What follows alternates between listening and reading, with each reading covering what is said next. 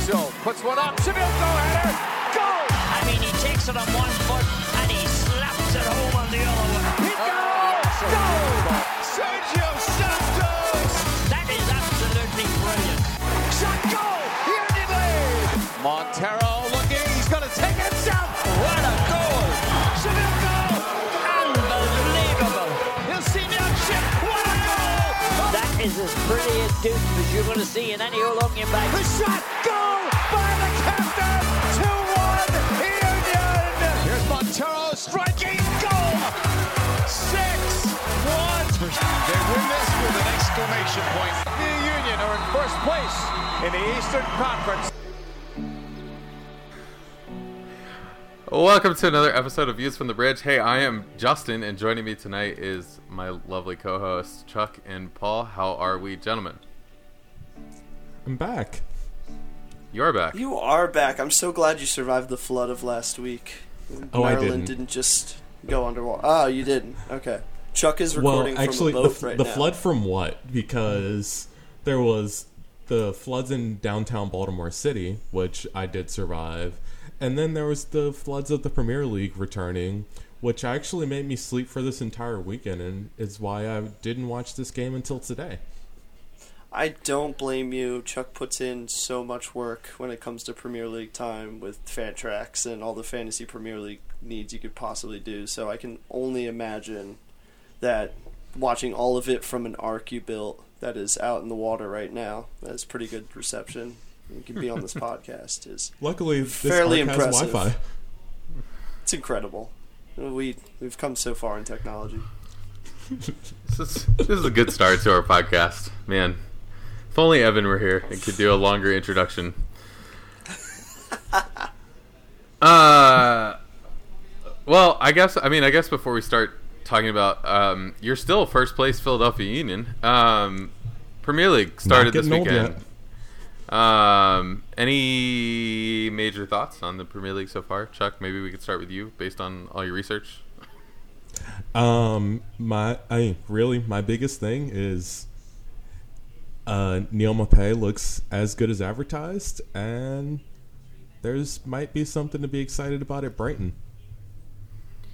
Yeah, maybe something to keep them above the relegation line. I'm being a non-closeted Crystal Palace fan for the rest of the season because rooting for Chelsea this entire year is going to be excruciating. And Well, I just you still don't had a need really that bad stress game to in my watch life. this weekend. It was just the worst, you know? And it's like you get so excited for that first game because you've missed it all summer, and to just get utterly spanked by a Manchester United side that is not the better side than Chelsea is just really, really tough. But I like watching soccer in general, so I'm going to watch all the games I can and just be happy it's back. Yeah, Still, go Crystal Palace. for sure. I mean, So, Justin, what you've been waiting for? Spurs got to win.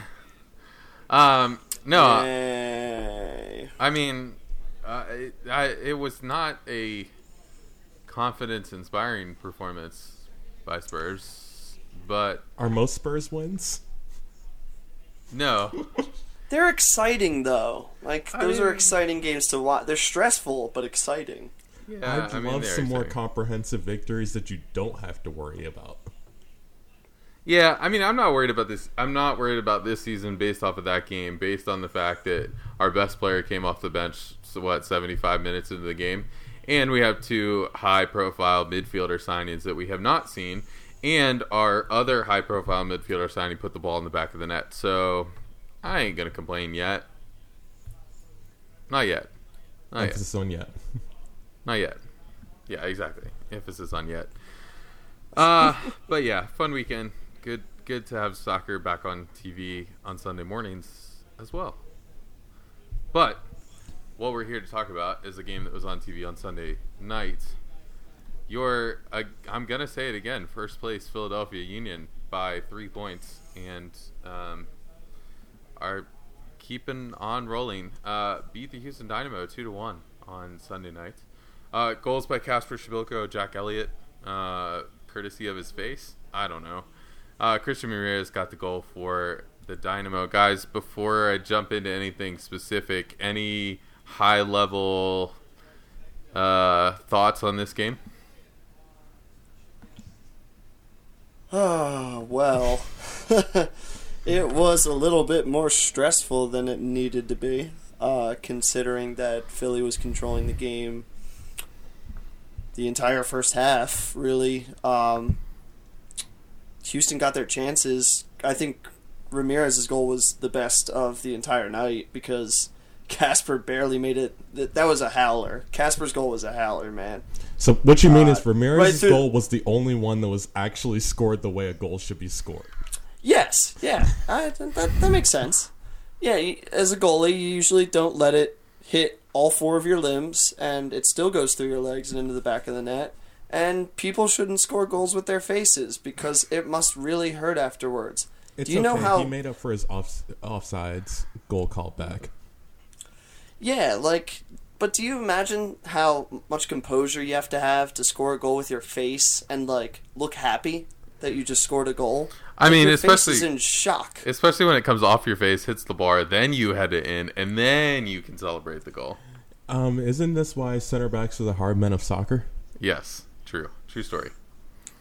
It makes sense, man. It really does. Jack Elliott does not look like someone who could take that beating, but he did. Yes, you're right. And that hair was still perfect at the end of the night for his interview after the game. I don't know how he does it, man. Lots of hair gel. Lots of product. Go ahead, Chuck. For me, I think this was Marco Fabian's best game of the season. Yes, sir. And this is right around the time we need him to turn in those performances. Do you notice how the skepticism has been slowly fading away? Every week we've done the podcast since straight up calling him out and demanding that his salary be transferred to Jamiro Montero's. Now this becomes a long-term issue now. Because now Marco Fabian is showing you what he can do at good form and playing at the level he normally does. Because now it's an issue of, you're not just going to go ahead and not option that guy. He's showing a lot. He's showing intensity. He's showing that he can go long into games if need be. He's creative. He's testing the keeper, man. He's making the keeper stay on his toes all game long. And those chances, they'll wear you down. They really will. But you're right, Chuck. This is becoming a tough situation now. I mean, it's a good situation to have for Philadelphia, but Marco is now showing that he deserves a DP salary. Well, at this point, it's just saying buy the third DP slot this offseason and get the proper deals done. Yeah. Yeah. I think you have to. I mean, you have to figure out how to keep. I mean, I think that was my biggest piece of thought from this game is you have to figure out a way to keep both Monteiro and Fabian and keep both of them in the lineup. And I think that sucks for a guy like Brendan Aronson, but I think that also means that Brendan Aronson can get the appropriate amount of minutes next year and not be playing 17 games in a row. And so I think that actually, though it might take down his overall number of minutes, I think it improves his quality of minutes.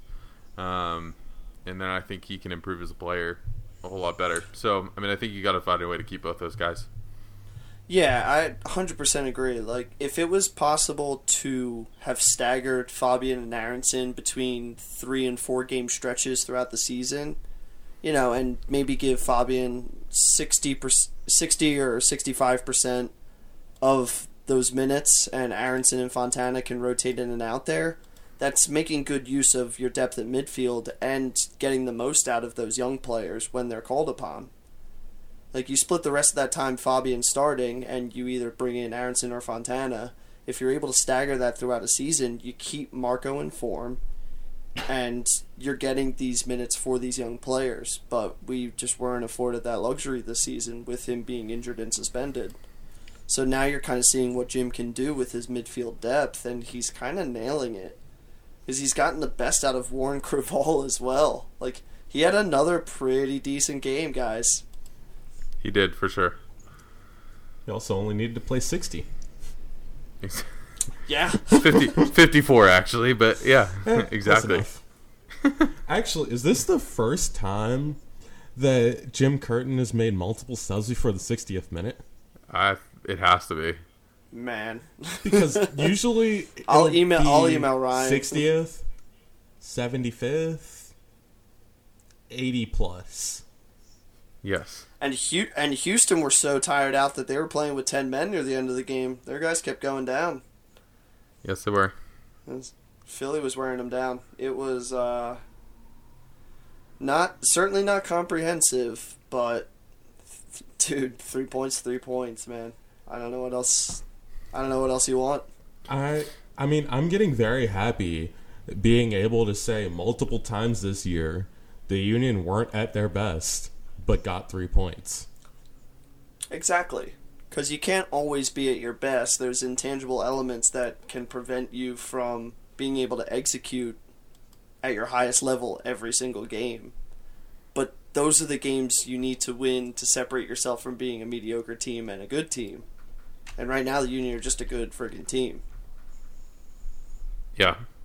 I mean, I look at this game and I sort of tweeted it at halftime, but I think, like, the first half felt like a lot of I mean, sloppy giveaways maybe, but it also felt like we were sort of just handing them possession and just sort of letting them possess the ball, which I think worked in our favor because we weren't chasing them a lot because Houston wasn't doing a whole lot with their possession, so we weren't chasing them all that much. And then in the second half, we were able to come out and just, after a really early crazy scare, we were able to sort of come out and just sort of dominate the rest of that half. And I actually ended up with a 53-46 split on possession. So, I mean, I feel like that almost, to me, after watching the whole game and not just tweeting that out at halftime, seemed like maybe a tactical decision more than a Houston's playing better than we are decision. And it's funny because I think we all had the knee-jerk reaction of, why can't they be more aggressive at home? Like, why can't they just come at this Houston team and be up 2 or 3-0 at halftime? And if you really do think about it, like you were saying, Justin, we had the fresher legs in the second half where we can bring on guys like Montero and Elsinio, and then Fafa near the end as well, and you just run right at them, and they just can't handle it. You know, teams can't handle the speed and precision that this team can operate at when they have a healthy lineup. It's really good. It's objectively good. You know, you watch a lot of soccer and you look at what this Philadelphia team is doing, and you're just amazed that it's happening here in Philadelphia.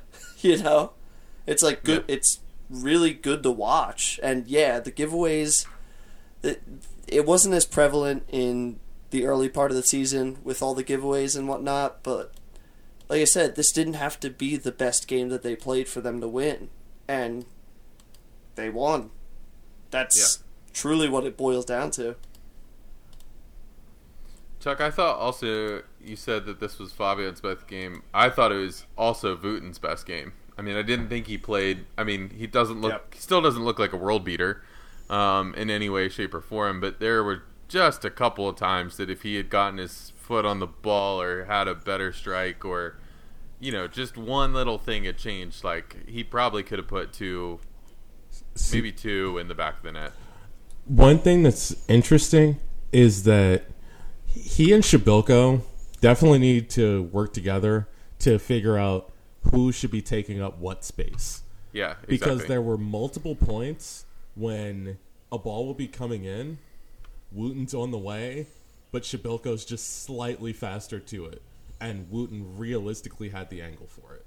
But once they get that figured out, they're going to be pretty lethal together because they move a lot. Yeah, they do. Yeah, and it's funny now that I have the information of being in a locker room and a film session with Jim Curtin with that whole Union Media fantasy camp experience, and watching that the way that they operate as an offense when they build up out of the back, it's actually pretty scientific the way they go about it. That the rotations are happening depending on what side of the field it's on, and given certain situations, if one movement breaks down, then another one has to happen rapid fire so that a team pressing the Union aren't able to get the ball.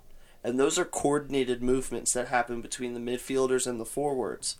So when you're talking about a guy who's 3 or 4 games in to, playing with this new team and figuring out those rotations, it's like figuring out a football playbook, man. You got so many plays, and, I like how Jim does it because it provides a safety net for anyone that's on the ball. Like, anyone who's on the ball will always have at least 2 to 3 options to go to in that split time where a defender can close you out on the ball. And like I said, Wooten learns that they're operating at the highest level because Casper is showing that he can be a top-tier goal scorer in MLS, and we know Wooten has the capability to finish from anywhere if he's given the space. So it's just watching a product reach its highest form because Fabian's on the rise, Montero's back from injury, and you've got 2 formidable strikers that are posing a really good partnership up top. Not to mention a supporting cast and a deep bench behind it with a good coach who now has the freedom to adjust tactically on the fly. Philly's a good soccer team. That's what I got out of that. Wait, I guess. I mean that was already determined, Paul. I know, but it's There's a little bit. This whole start was met with such skepticism. There's a little bit. And now you're looking at where we at. You're looking at where we at in the season right now, and we're still in first place. Like we're beating out Atlanta. Like Atlanta's not passing us, and we're keeling over. You know what I mean? That's something that wasn't fully to be expected. We thought Atlanta was going to figure it out and get up to this point. But did we really think that the Union were going to sustain first place? Going into almost Labor Day. Like, we're almost there, man. That last stretch of the season is coming up. Still in first. And no other team besides Atlanta or your New York Cities are really look like they're going to go on any run that's going to propel them up to the top and take over that spot. Philly's in a good place right now. Very good place. Philly's a good soccer team. I don't know if I've made that clear. I think you have. Okay. So Just remind me if anyone ever forgets it again. I'll be quick to remind them on Twitter. we talked a little bit about this, but 2 shots on goal and 2 goals. Incredible efficiency. Just exactly what Jim wrote up. I mean, I guess I'll call Casper's a shot on goal because it was going on target to the keeper. Whoa, let's not do our boy dirty like that. Casper put a shot on target. No, Casper, and it worked, and it went into the goal. Casper hits every shot with pace. Joe Willis fumbled that pace, and it went into the goal. You're right. You're right. Would you consider it a hand pass into the net by Joe Ellis for the goal? Or rather, was it Casper's shot? Well, I don't know who Joe Ellis is, so... I don't know Houston's goalkeeper. He's irrelevant to me after he fumbled that. He's just the guy. He's the guy that fumbled the ball.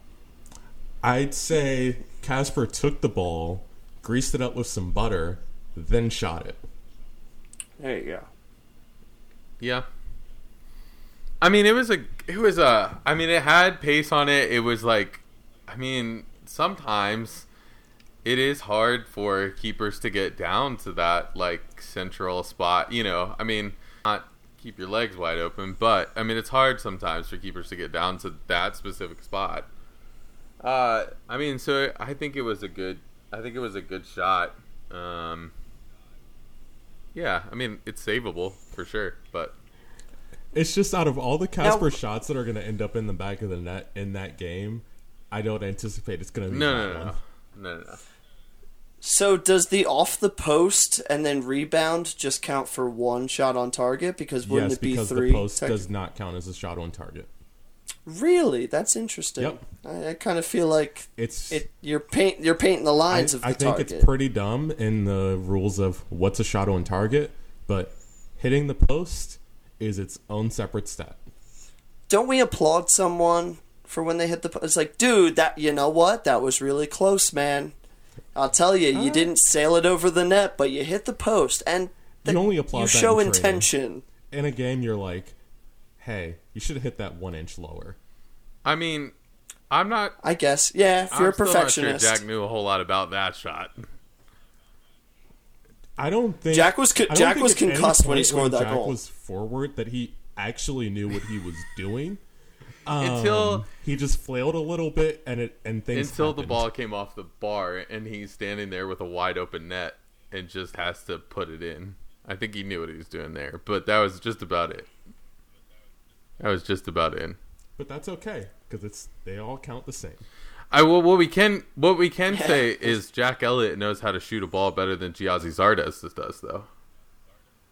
Oh, that was a bad miss. Ooh. Oh, And somehow Giazzi still makes Gold Cup rosters. I mean, in this game, he's he knew how to first shoot a name ball on the better team than sheet. Albert Elise. It's true. That's true. Man, wow. Sorry, I had to take a shot at Giazzi. No, It's okay. I don't blame I'm you. always there for a shot at Gary. How did he make the Gold Cup roster still? Nepotism. And to think Ernie Stewart's getting a promotion. Before we talk about the stuff, what about before U.S. we talk about soccer? the surrounding parts of this game, because there was some other stuff about this game we need to talk about other than the play on the field. Anything else about the play on the field? Kind of what happened during the game, what didn't happen during the game. I mean, Casper grabbing the "Oh Captain, my Captain" shirt was pretty cool. I have to say that was a pretty cool celebration. Yeah, it was certainly nice to see the team, rally around him even after the fact, and you kind of get, that happens on the road, and it's the first game back at home. The Sons of Ben put up the banner that says "Do something now," and he goes right over to them with Allie running behind and jumping on his back with the "Oh Captain, my Captain." It's awesome, because these fans just absolutely love it. They love to see it. Allie is definitely a man of the people. And to see their leading goal scorer jump in on the fun, that's chemistry building right there. That's a locker room that's definitely together in its priorities and its play. It's definitely nice to see. Outside of Chicago next week, will the Union ever keep a clean sheet again? Nope. No. But that's okay, Christian because Ramirez they're had a goal-scoring 6 team. people around him. 6. Did any of them even attempt to stop him? No, but Harris Medunjanin was the closest one, and God, did he just take his sweet old time. Well, we already know at Rocking this it. point, if you're behind Harris Medunjanin, he's not trying to stop you. But he also had time before that ball was played as well, and he was standing still. Now, I'm telling you, you accelerate to a light jog, and you're within a couple feet where you feel like you can make the effort on the ball. And I'm even talking levels of you're the laziest person on earth. You're close enough where that ball's coming in and you see it coming at you, you could just put your leg out and be there. Just thank But goodness Harris he isn't simply on this did team to nothing. play defense. True. But he was almost there. He almost just had to, look, put my foot there. It's done. I mean, if Montero's in the game at that point, that goal doesn't happen. Sure, yeah. Okay. You're right. But he wasn't. I'm going to say two things. I'm going to say two things about the defense. So, one, before we chide the defense too much, Ray Gaddis saved the game for us in the 90th something minute. by blocking a shot that was going in the net if he didn't get to it. So for all our Ray Gaddis is the Golden Conceição of the week for 90% of the season, we partially won this game because of Ray Gaddis. Yeah, he still earned us some points. You're right. He's unfortunately lost us some too. And the second thing I want to say about the defense is my weekly Mark McKenzie did not start for either team this weekend. Extremely concerning. Yeah, to say he and Real have taken steps back this season would be putting it lightly. Yeah. Yeah. That's certainly a problem for next year. It certainly season. should be. Yeah. we're not at DEFCON 1 yet, but we're approaching 2 with a couple of the homegrowns on this team. And I think... I say that, though, but Aurelian Collin had a really nice game again for the second game in a row. He did. And I think this is good because we're getting Trusty time on the bench for him to think about what he did. He's been bad. Oh, yeah. He's definitely in timeout right now. He needs to think about what he did. And he's still young enough that reference works. After it being another win, I think he spends a third game on the bench. I do, too. Why the hell not? Now, do you get... Now, hold on. Would you trust Trusty or Colin in those Atlanta and LAFC games, though, at this point? If you say you sit out Trusty a third game and you're looking at the team... I agree. Okay. I think when you're when you're playing guys like Pity Martinez and Joseph Martinez and Carlos Vela, like, you need a fast, athletic defender. Sure, yeah, I agree with that, definitely. Which is why I think, yeah, you're right. A third game on the bench would pretty much seal the deal for him to be like, all right, dude, we need you now. Like, this is it. Colin was here to be your safety net, and you've been caught. Get back up and show what you were showing us at the beginning of the year. Because right now, if not, I don't know, man. You could see the Union spending a decent amount of money for 2 defenders next year if the team calls for it. One interesting thing is going to be, when do we see Brendan Aronson again? In the 80th minute next week. Maybe. Yeah. I mean, I'm completely fine with this. I'm just wondering how long he goes without making sub appearances for. I mean, I think I think you're with a starting lineup. So if Montiero is healthy enough to start next week, which I'm kind of assuming he is based off of going 35, I think you have Craval, who's more defensive. You have Aronson, who's a little bit more offensive. You have Asenio, who's a little more offensive. So I think I think then basically it becomes on what's happening in the game. And it's like, if we're up in the game, then I think you see Craval. If we're down in the game, then I think you see Aronson. But I think it's going to be a while before he starts again. I think so too. I mean, I think, you'll be able to, later in the season when it becomes clear that we're really just fighting to secure home field. So here's when it'll start again. San Jose. Maybe. All right. It's the only midweek game left. What is that? 5 games away? 6? 6. 6. Okay. Yeah. That's fine. Because I just can't see. That's what Brendan should have been doing this whole season. Doing Red Bulls, San Jose, Columbus. Away. No. Yeah, probably not. Yeah. He'll be tired. Yeah. Definitely. But that's fine. That's what Brendan should have been doing all season, though. Yeah. Like, he was never going to be expected to be the world beater at 18, Medford Messi. He was always going to grow into that role. He's a first-team player like Fontana. We've been seeing consistency out of him with the minutes given.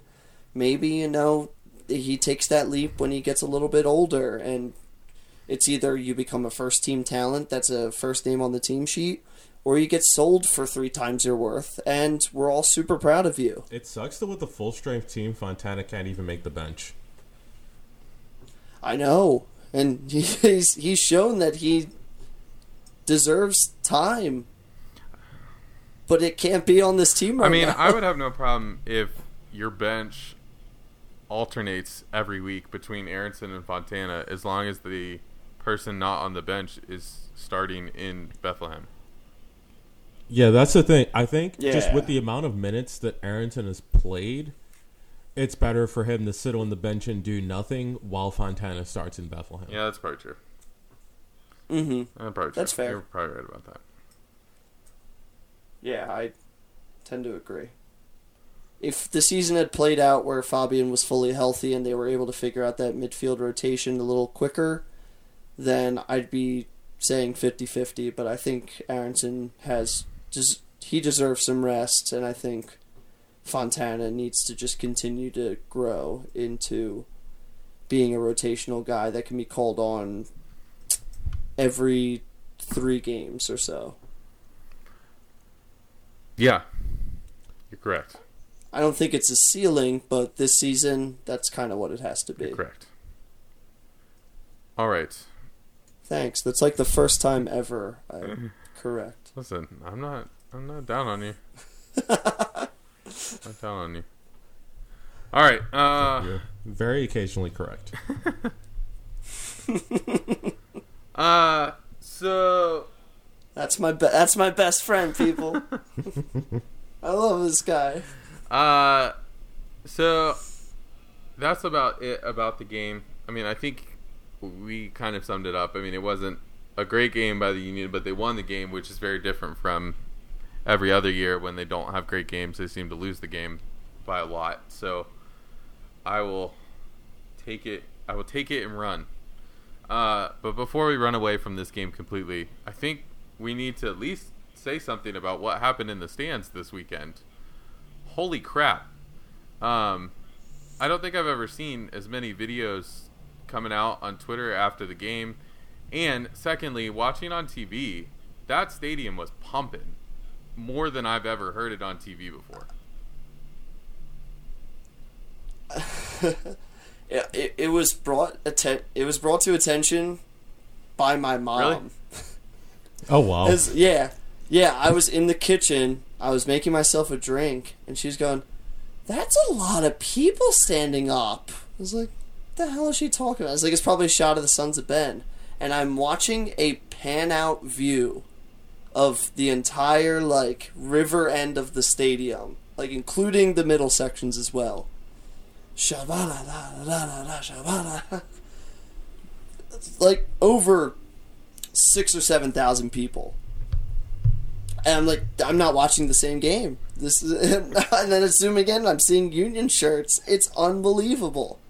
I could not believe how many people were involved in that. And it's in every section, there was at least a few people getting involved too. That's the level this fan base can be at with proper cooperation and a winning mentality. You're seeing that not only is the team getting better, but the home field advantage of Talon Energy Stadium is growing by the game. Especially if it's like that. And I set the bar even higher. I think it could be the whole stadium. I genuinely do. I mean, it was just crazy for me, just watching on TV. I think I saw those same shots, and I thought that's just crazy. 1, 2. I mean, early in the day, I would watch Spurs, and towards the end of the game, the announcers finally just shut up, and for a good 2 minutes on NBC just said we're gonna let the Spurs fans serenade you. And I was when that chant's going on in Talon, I was like, JP, Tommy, just shut up. Just let this game play. Yeah, unfortunately, that's just not an American soccer thing. It's just let this game play for a minute and just listen to what's happening in the stands. I thought Yeah, I mean, I thought it was really incredible. And I think just probably the most incredible thing about just that happening is just the Twitter conversation that's now happening. That like, oh, if we work together, if we like cooperate, if we try to do things for the team rather than maybe for ourselves or our own supporters group, it seems like that conversation has now started. That like, look what can happen if we kind of set aside our differences for the team for 90 minutes every weekend, you know? And I think that's what's really cool is now that conversation has sort of started, it seems like. And it is about time. You're seeing that these independent groups like the Keystone Ultras, and you've got the Corner Creepers, not entirely sure.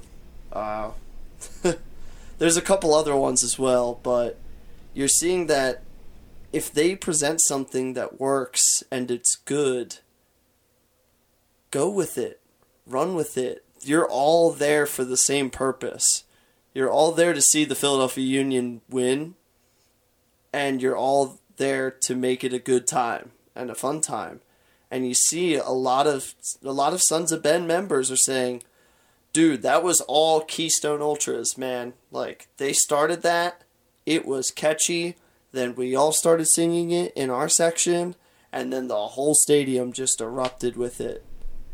It's like, it's got to be cooperative. You know, it can't be, you know, Gangs of New York style things where everyone's working for their own personal gain. Like, your brand is cool, we get it. You're original, you're fun, you have a different message. That's super. But when it comes time for you to be in the stadium and root for this team, just go along with it if it's good. You know? It's like, what do you care if someone has a better chant than you if the Union are winning all these games and going farther into their season in first place? Don't be petty. Be excited that your team is good and that you're having damn fun doing it, and you don't have to put in all the work to come up with these creative ideas because other people are doing it for you. Right. And that the whole stadium is doing it with you. Like, so cool. Exactly. If you're getting the casuals to go along with it, which is a good portion of your stadium size, you're doing something right. And if you can come up with a routine that goes from minute 1 into the deep dying minutes of the game, everyone's having a super time. Yeah, everyone's having fun, and the intensity's always going to be there. That's something the team itself can rally behind when they know that all their fans genuinely give a crap about what's going on in the field, and they're letting them know it too. Yeah, I've never seen an entire stadium do a chant that wasn't defense or just doing the wave together, both of which are awful in their own ways. So even though it's something as simple as the Macarena, having just about all of Talon Energy Stadium up doing it is a damn impressive thing, and also a reason why sometimes the most effective chants are the simplest. And they weren't even just chanting, they were dancing too, man. Like, there was also the visual, there was the visual aesthetic too. Like, you're watching people in unity, like, for one single cause. It's beautiful. This is, this is what humanity is all about. I'll give you two exceptions to that, Chuck. One being several years ago, and I think it sort of died out, but RSL had their "If You Believe" chant. That I saw the videos from. Oh God! I you're reminding me of "I Believe," and that's just. I know it's different, but that's another heinous. chant. Well, that one is. You're right, but the RSL chant is awesome. And then my other one would be Atlanta's "We Ready," but that's not original. That's just them. They took a chance and made it their own, but they had their entire stadium doing it, so is an exception to what you said, but not a great one. Anyway, boys. I don't know. I think Philly's in the lead right now when it comes to original contagious chants. That's pretty fun. Anything else, boys, we need to talk about the first place Philadelphia Union? I'll say it again. First place. Philadelphia. What is it? They're a good soccer team. Oh. I don't know. I don't think I had mentioned that yet on the podcast, so I just wanted to clear it up. Philly's a good soccer team. They're going away to Chicago in a game that they can, theoretically, they can win ugly again. Yeah. Yep. It's not. Hey, they're going to compete in every game for the rest of the season, and I do say every game for the rest of the season if they're going in with a healthy lineup. Luckily, Chicago's going to Portland on Wednesday. Woohoo! MLS scheduling. Thank you again. Yeah, thanks for the help. Yeah, I mean, that's pretty great. Yeah. I mean, this is obviously a game that we have a chance to win, and we have a chance to, win ugly, like you said. So, I mean, I'm not concerned about this game. I think if we go in with just a little bit of determination, I think we can win this game. Yeah, and they also have the flexibility that they can be a little aggressive with them and not get beat too bad over the top if they get punished for their mistakes. There will be some chances for Chicago, but I kind of feel as though we'll see a very similar type of build-up that Philly showed against Houston. And I think it'll kind of be one of those ones where you have a few moments where you're holding your chest, but I think Philly's going to be able to at least pull it out by a couple goals. And really, that game, I mean, sets up well for your next 4 games, right? And then you have kind of the gauntlet for the next 4, and then that'll tell you what you're playing for in those last 3 games with San Jose and Columbus and New York City. So I think it really depends on. I'm still including San Jose in the gauntlet. It's there, so it's hard. You kind of have to. Yeah, it's there. I wish I could say that's the Coach of the Year battle, but Almeida's won it hands down at this point. Yeah, you've got 3. I don't know, man. I don't know, dude. If Almeida doesn't Philly win finishes, it, Bob Bradley's winning it. No, dude. I think if Philly finishes top 2 in the East, I think Curtin's up there, man. I think he's really up there. do. I just don't think he wins it because Up Philadelphia there, but players winning don't. it are two very different Philadelphia things. players don't get anything. I think Jim Curtin's top 3 in the voting, no matter what, at this point. Philadelphia just doesn't we saw it with the All-Star game. You see it just kind of across the board. Like, those kind of voting things, like, Philadelphia just doesn't get the recognition that they necessarily deserve. So, I'm not concerned if he doesn't get it, because I feel like that's just the nature of... I wonder if Shabilko's eligible for Comeback Player of the Year. Ooh, interesting. Because if he is, he actually has a shot at winning it. He did play a few games last season, and then hurt his foot. Yeah. And now he's a double-digit goal scorer in August. You're right. Maybe. Including missing a howler of a penalty, and he's still a double-digit goal scorer. We don't want to talk about that penalty. No. Montero is the penalty taker. And it'll be the only one we ever have to talk about because he's never allowed to take penalties again. But I do love my Casper. He's doing until wonderful. We have to win the MLS Cup with Kasper Shabilko at the spot. Oh my God! I don't want to talk about MLS. I think Ray Gaddis would take a penalty before he takes a penalty again. Oh man! Could you imagine? Ray Gaddis is standing there at the spot with the MLS Cup on the line. I'll tell you, my brand will either thrive or die on the spot. Because I will sum up Ray Gaddis' entire MLS career to one kick if it is in a game that means that much. Oh man! I really will. All right, it deserves to be. Okay. This is a long way away and probably a non-starter of a conversation. So we can leave it. We can leave it there. Entertain leave it there. Because we brought it up, we shall speak it into existence. Oh, great, Paul. Great thought. Why don't you just take it, crumble it up, and just toss it out the please. window? Okay, it's gone. All right, guys. Well, 8 games left in the season.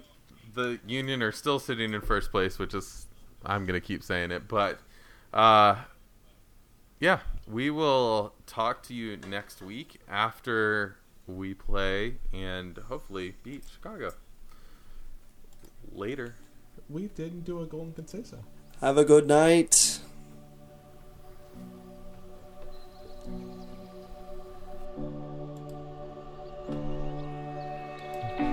Thanks for listening to another episode of Views from the Bridge, a Philadelphia Union podcast.